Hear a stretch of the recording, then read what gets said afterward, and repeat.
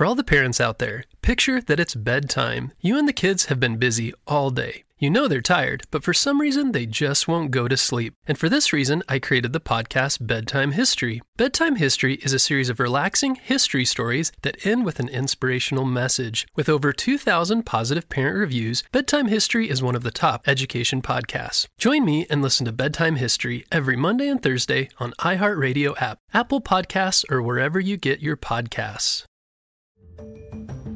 Hello, Critter Protectors. Mr. Jim here, and welcome to Kids Animal Stories, a place where there's always a mystery and adventure around every single corner. If you love critters of all shapes and sizes, I need you on our Critter Protector team.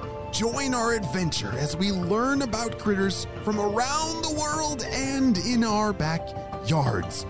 Well, my friends, are you ready for today's adventure? Me too! Let's go!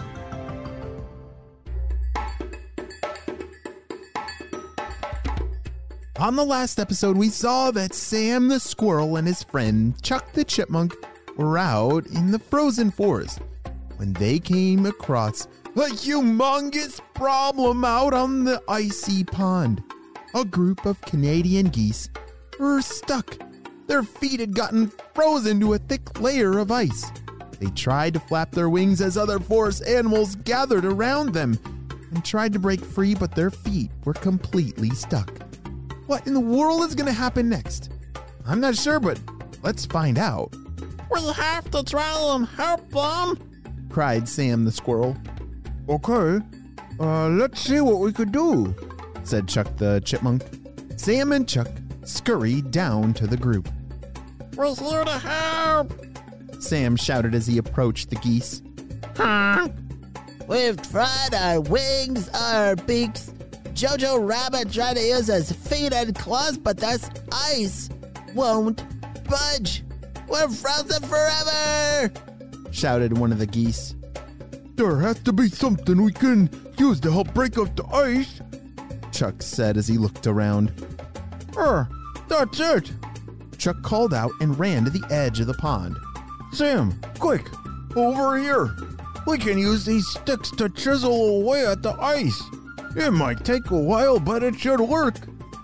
The two friends set to work, chipping away at the ice with their makeshift tools. It was hard work, but they were determined to save the trapped geese. As they worked, the other animals of the forest gathered around, watching in awe the bravery of these two friends. Finally, after what seemed like hours, they managed to break through most of the ice. But this is when the final problem became visible. Oh dear, underneath the layers of ice, the geese had managed to somehow get their feet tangled in a thick, twisted knot of fishing line. You see, this was the real problem at the beginning. Huh? We got stuck and couldn't fly away as the ice froze all around us. This all makes a lot more sense, said Sam the Squirrel. Don't worry there.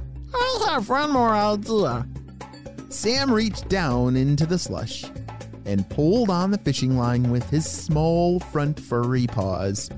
His front paws worked almost like human hands as he grabbed the knots. Once he had the line in hand, he opened up his mouth and chomp. Did you know that squirrels are actually rodents?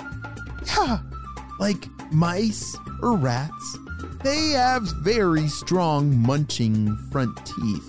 Chewing is not only a skill of theirs, but they actually have to chew to keep their teeth filed down.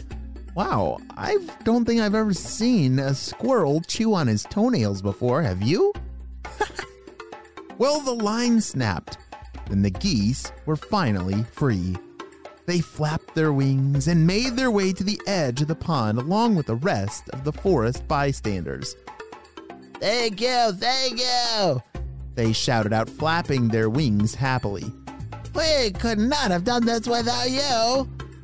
The other birds, Jojo the rabbit, a deer family, and even some mallard ducks cheered and thanked Sam and Chuck. They knew the geese would have been out of luck without their fast thinking and skilled chomping. They both soon said goodbye and made their way back to the forest edge. The night was getting colder by the minute, and both were actually excited to head back to their warm nests for the night. Well, Chuck, phew, that was not an adventure that I was expecting, but wow, I'm so glad we decided to head out that way. What would they have done without us? I'm glad we were there at the right time, Chuck responded. As the two said goodnight, stretched their paws, and yawned, they headed towards their homes for the night. But Sam the squirrel made one last quick wish. I wish for snow. The next morning, when he opened his eyes, he looked out, and to his surprise, there was a fresh blanket of white fluffy snow covering the whole forest floor. Snow! Sam cried and ran out. Chuck and Sam spent the entire day playing and building in that snow. And as the day ended, they looked up to see one last surprise. The Canadian geese they'd saved. Sam, Chuck, we just wanted to stop by and give you one last big thank you. Without you, we don't know where we would be today. The geese reached behind their wings and pulled out a pile of acorns and handed them to their friends. Wow, thanks so much. This is awesome, said Sam the squirrel. You really didn't have to do this, Chuck replied. We know the winter's getting pretty harsh, and we're happy to pass on the care you gave us, said the geese. Sam and Chuck grinned at each other, very proud of their accomplishment. Nothing beats the feeling of helping others in need, not even snow. Wow, that's pretty cool.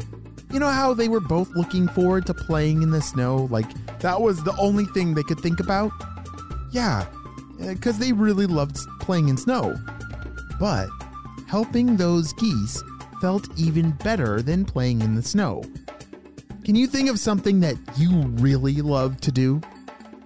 Yeah, well, helping a friend feels even better than that. So, critter protectors, maybe this week we can also protect or help one of our human friends that might be in need. Well, I'm going to start working on thinking about who I'm going to help this week, and you should too. The end.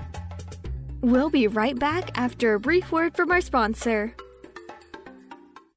Wow, looks like we're already back to the show.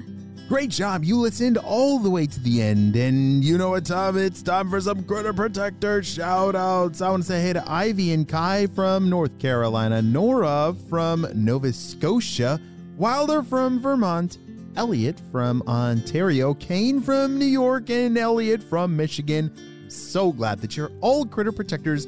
We could not protect all the critters in the world without you, my friends. Well, you have a super duper day, and I'll see you on our next adventure. Bye! We'll be right back after a brief word from our sponsor. For all the parents out there, picture that it's bedtime. You and the kids have been busy all day. You know they're tired, but for some reason they just won't go to sleep. And for this reason, I created the podcast Bedtime History. Bedtime History is a series of relaxing history stories that end with an inspirational message. With over 2,000 positive parent reviews, Bedtime History is one of the top education podcasts. Join me and listen to Bedtime History every Monday and Thursday on iHeartRadio app, Apple Podcasts, or wherever you get your podcasts.